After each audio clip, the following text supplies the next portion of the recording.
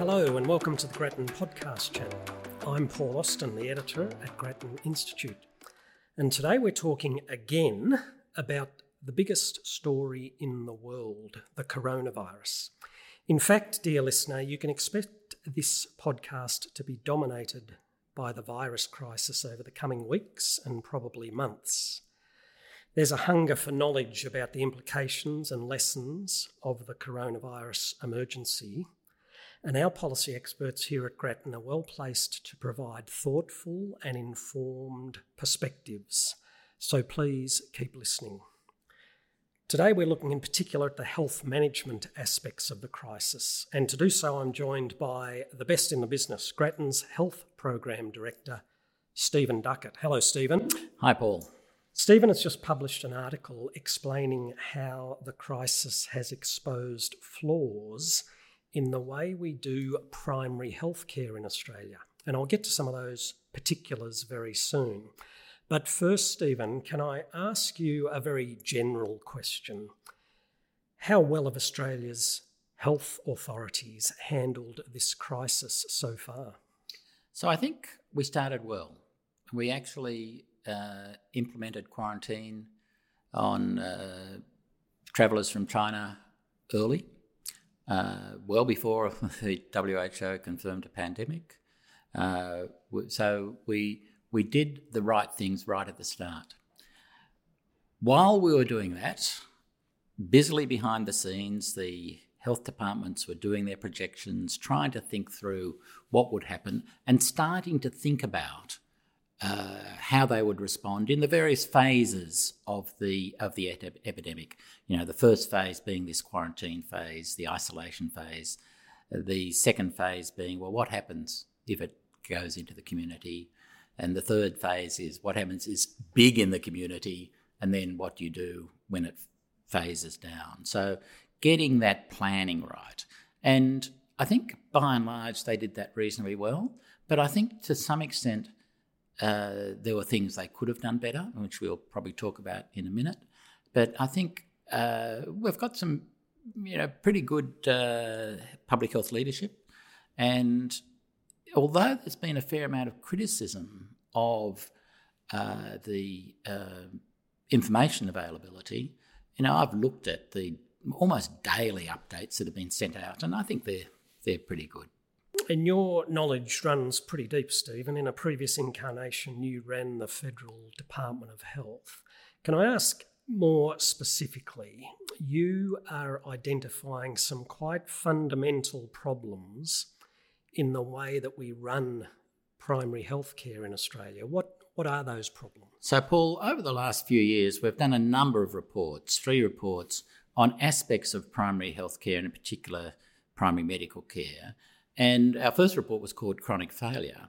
And in that report, we said, look, the primary healthcare system is not well structured to respond to the contemporary issue of the changing epidemiology of disease, the changing patterns of what is fronting up at general practice, and in particular, the increased prevalence of chronic disease. But now we're looking at the way the primary healthcare system responds to this pandemic.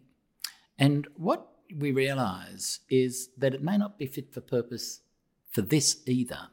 And what I've done is I've contrasted how the NHS in England responded and how we're responding in Australia. And if I first of all talk about the NHS response. So if you're in the NHS, you go on the website and it says, if you think you've got the coronavirus, ring 111.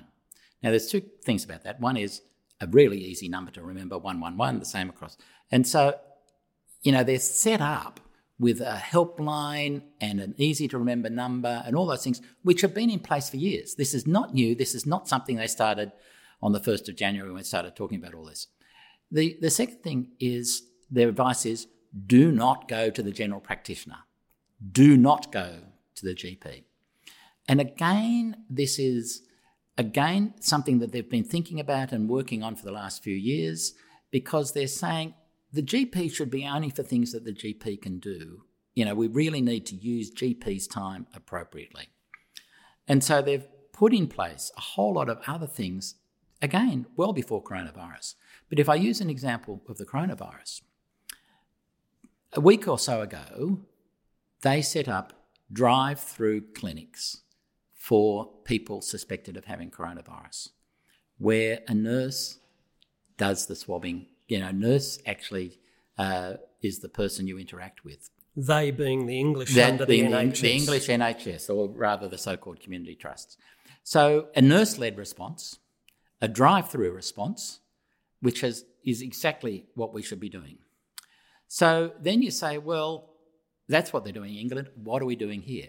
Well, here, if you look at the media, it's covered by GPs saying, oh, we haven't got the right equipment. Oh, we haven't been told enough information. And in very, very, very GP-centric response. And if you look at what the advice is, it's about go to your GP or ring up your GP. So it's symptomatic of a primary healthcare system which is very GP-centric. So we have a GP-centric system, whereas in the UK they're saying, well, do you really need, is it a really good idea for you to hop on the bus and go to your GP, or are there other ways of doing it? So our first clinic, our first drive-through clinic was set up in Adelaide on the 10th of March. Their first clinic was set up in London on the 4th of March. So in a rapidly moving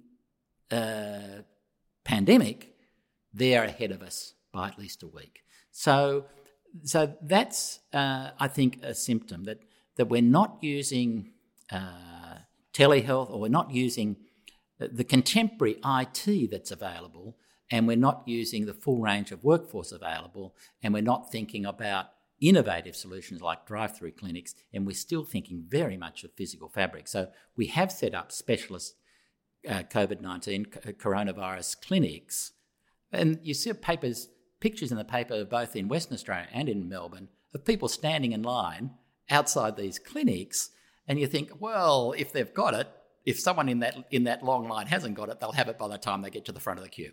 And so you think, wow, is this a stupid idea or not? So the response, the system, the health system response, not the public health response, the health system response is exposing these weaknesses in the system.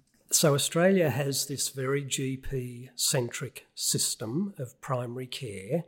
England doesn't. You're suggesting the way England does it is better. Why has Australia still got this 1950s style GP-dominated primary healthcare system? I think there are a number of reasons for that. I think one of the reasons is the way we fund the health system. So general practice, in the main, gets its money from the Commonwealth on a fee-for-service basis. So the general practitioner gets rewarded for seeing more patients. They get rewarded for an interaction with the GP in the room, in the main. Whereas and so the natural incentive is the GP, we want to see these patients and touch them because that's how we get paid. And it's only in the last day, on the 11th, I think, of March, that the Commonwealth has said, you can have a telehealth consultation. So instead of you actually having to be there in the same room, you can do it over the phone. Whereas in England, in the main, the GPs get rewarded essentially on a contract, essentially based, in large part anyway, on the number of people they have on their so-called list, the number of people they're looking after holistically. And this has a number of benefits in the chronic disease space, but in the case of a pandemic, there's the GP says, I get paid to look after the number of people on my list. I'm quite happy for a nurse to do this if a nurse can do it. I'm happy for a pharmacist to do this if a pharmacist can do it. I don't need to do the taking of the test, the taking of the swab or whatever, even the taking of the history, that someone else can actually ask the question, have you been to China in the last 2 weeks? So, it's a very different funding system. It's that in Australia rewards the GP actually seeing people, and in England it's more holistic payment. The second thing is, and related to that, is if a nurse does it, they may not get paid, the provider may not get paid for it. But again, if the state government were to set up a drive-through clinic staffed by nurses, this can't be billed by Medicare. So how does the state government put up front the money? Now, again, in the last week or so, the Commonwealth government has said, we'll pay half of that clinic. Well, previously the Commonwealth government was paying the whole cost of a GP. They're now paying half the cost of a nurse drive-through clinic. Good deal for the Commonwealth, but is this the right way? So there's a bit of Commonwealth state issues in all of that, and a big bit of the funding system is just not fit for purpose for this sort of situation. So you've explained why the funding system of GPs in Australia is not fit for purpose generally, but exposed even more so during a crisis such as this. Here's my question, Stephen. Why hasn't the funding system changed? What are the impediments? So Paul, the situation is there's a couple of issues. Every doctor in every country in the world thinks the way their country funds general practice is perfect and is the best in the world. So regardless of whether it's a fee-for-service or a capitation or blended system, whatever, they all think it's perfect. And Australia is no exception. The GPs think, oh, look, if you don't have fee-for-service, the sky is going to fall in and, everybody's going to die and blah, blah, blah, blah. But if you think about it, the issue is if you move from where you are now to any other system, there's going to be winners and losers. And even if you say, we're going to spend exactly the same amount of money to the cent that we're spending on general practice, moving from a fee-for-service system which rewards very, very short consultations to a system that rewards something else, by definition, will mean some practices will get more and some practices will get less. The ones who will get more will say, thank you very much, that's very nice, I'll go out to a nice restaurant and enjoy myself, and you'll never hear from them again. The ones who are going to lose money will say, this is the end of civilization as we know it, this is terrible, where it's all the sky's going to fall in and so on.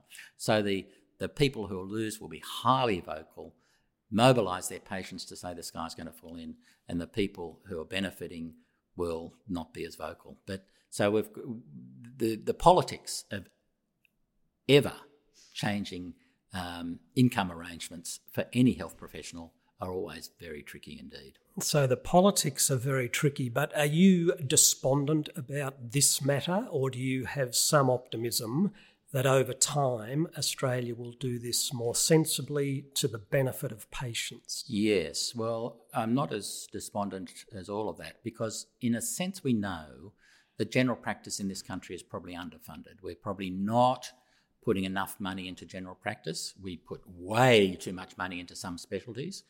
And, we really should be putting a bit more money into general practice. And it seems to me that we can, if we recognise that and say, look, over time, we're going to have to, if we want to have a really strong primary healthcare system, we're going to have to put more money into it. And so the issue is, how do we put that more money into it? And we don't put it in the way we're currently putting it in. And so we slowly over time shift the way primary healthcare is funded. Okay, and you've got some particular proposals to reform the system, and I'll get to those in a minute. But just while you're here, Stephen, I want to ask you about a particular high-profile episode during this emergency, which is the Melbourne GP from Toorak, as it happens, the richest suburb in Melbourne. A Melbourne GP attracted all sorts of headlines because he returned from an overseas trip and, as I understand it, had a sniffly nose or was feeling slightly unwell, but nonetheless went back to work, saw patients in the normal way, indeed visited a local nursing home, and then got the test and discovered that he had coronavirus. When we heard about that, the Victorian Health Minister was furious about that GP and his behaviour. What did you make of that episode, Stephen? So I think there are two issues that we need to talk about. The first is the individual situation. So the individual situation is that a doctor who had flu-like symptoms continued to work, and indeed went to work in a saw patients in a nursing home.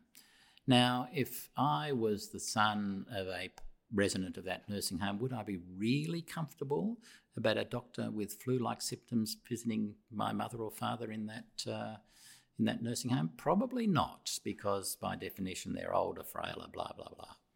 And so whether or not he had coronavirus, was that a really sensible clinical decision for him to make? And I don't know, the paper doesn't say how many drips were coming out of his nose per minute, so I've got no idea how severe the symptoms were. But, this is a really quite interesting, I'm not sure that was the right decision. As I said, if I were the son of a person in that nursing home, I wouldn't be really comfortable about it. So you've got an individual situation, and this was an issue whether or not he had coronavirus. Obviously, if he had coronavirus, it's way worse. But, regardless of whether he had coronavirus or not. But the systems issue is the important one. Why is it that he felt that he should put more emphasis on the patient who was in front of him, booked to see him that day, than the risk to that patient of his transmitting the flu, or as it turns out, transmitting coronavirus? And the response in the paper has been, absolutely, he made the right decision. The system is so stretched that we cannot afford for a GP not to front up that every day. And again, this is a symptom of an interesting issue. Was every patient that doctor saw, did each of those patients have to be seen by a GP? It comes back to, could any of those patients have been seen by a nurse, or did they really need to have that face-to-face consultation that day? The other point is general practices are really often quite small. I don't know how many doctors are in the clinic that he worked in, but on average there's 7 or so GPs in a clinic, and which means that if one of them can't come in, either the other 6 have to work 1/6 more each, or they have to bring in someone who might not be available. So they're drawing on a very small pool to replace the GP who didn't come in. If we had nurses and more other health professionals within that practice, if the practice structure was slightly different, then it would have been a bit more flexible and have a bit more potential to respond to a daily up and down. So, one of the ways you measure the access to a clinic is the so-called third next available appointment. How long is it before you can see? How many hours or days is it before there's a space in the diary to see a doctor? And so obviously that clinic must have been really working at close capacity. And so you think, again, this is a symptom of a system under stress. And the answer is not more GPs working in Toorak. If you get on the number 58 tram going down Toorak Road, you've got to be, you're at risk of being mugged by a doctor who wants to actually see you, because there are so many GPs in Toorak. But you've got to say, is this the right design of a system that means it is so stretched that the GP has to come in even when they may be putting their patients at risk? Okay, so that was a symptom of a system under stress. You describe a better way to operate primary health in Australia. Describe it for me here. How do we do this better, Stephen? So if I go back one step and say a pandemic is unusual, it is really a stressful time, and it is revealing those weaknesses in the system because it is under stress. But the weaknesses it is revealing are there every day, whether we have the pandemic or not. And if we, by and large, the rule of thumb is if you organise a system to deal with the most disadvantaged or the biggest problems, you'll get it right for everybody. And so what would a good system look like to manage chronic disease? Well, a good system to manage chronic disease would mean that you'd have multidisciplinary groups with different mixes of health professionals who would be there to support a person with a chronic disease as far as possible manage their own condition. So trying to actually support that person, support that person's family, support the carers and so on in the management of that chronic disease. And the best design of the system is not going to be the design of the system we've got now. It is not going to be a system where the general practitioners are sitting in this particular building, and if you need to see a physio or a podiatrist, they say, oh, go down the street or go to this suburb or whatever, and you might get lost, blah, blah, blah. And so, the system is not well integrated. Now, I'm not saying that we should actually put every health professional in one building which is 27 stories high. But what I'm saying is there needs to be, and it might be a good idea to put more of them in the same building because, rubbing shoulders with each other in an informal way might help in terms of relationships and referrals and all those sorts of things and dealing with problems.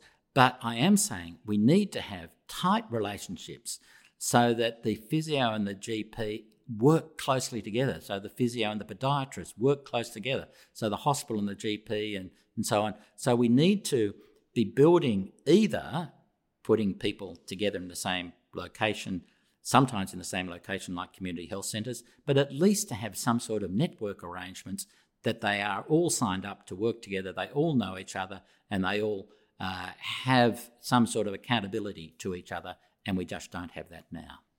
A better health system for the next pandemic, perhaps. Thank you, Stephen. And a better health system, Paul, for just dealing with the problems we've got now. Thank you so much, Stephen, for your insights and your expertise today.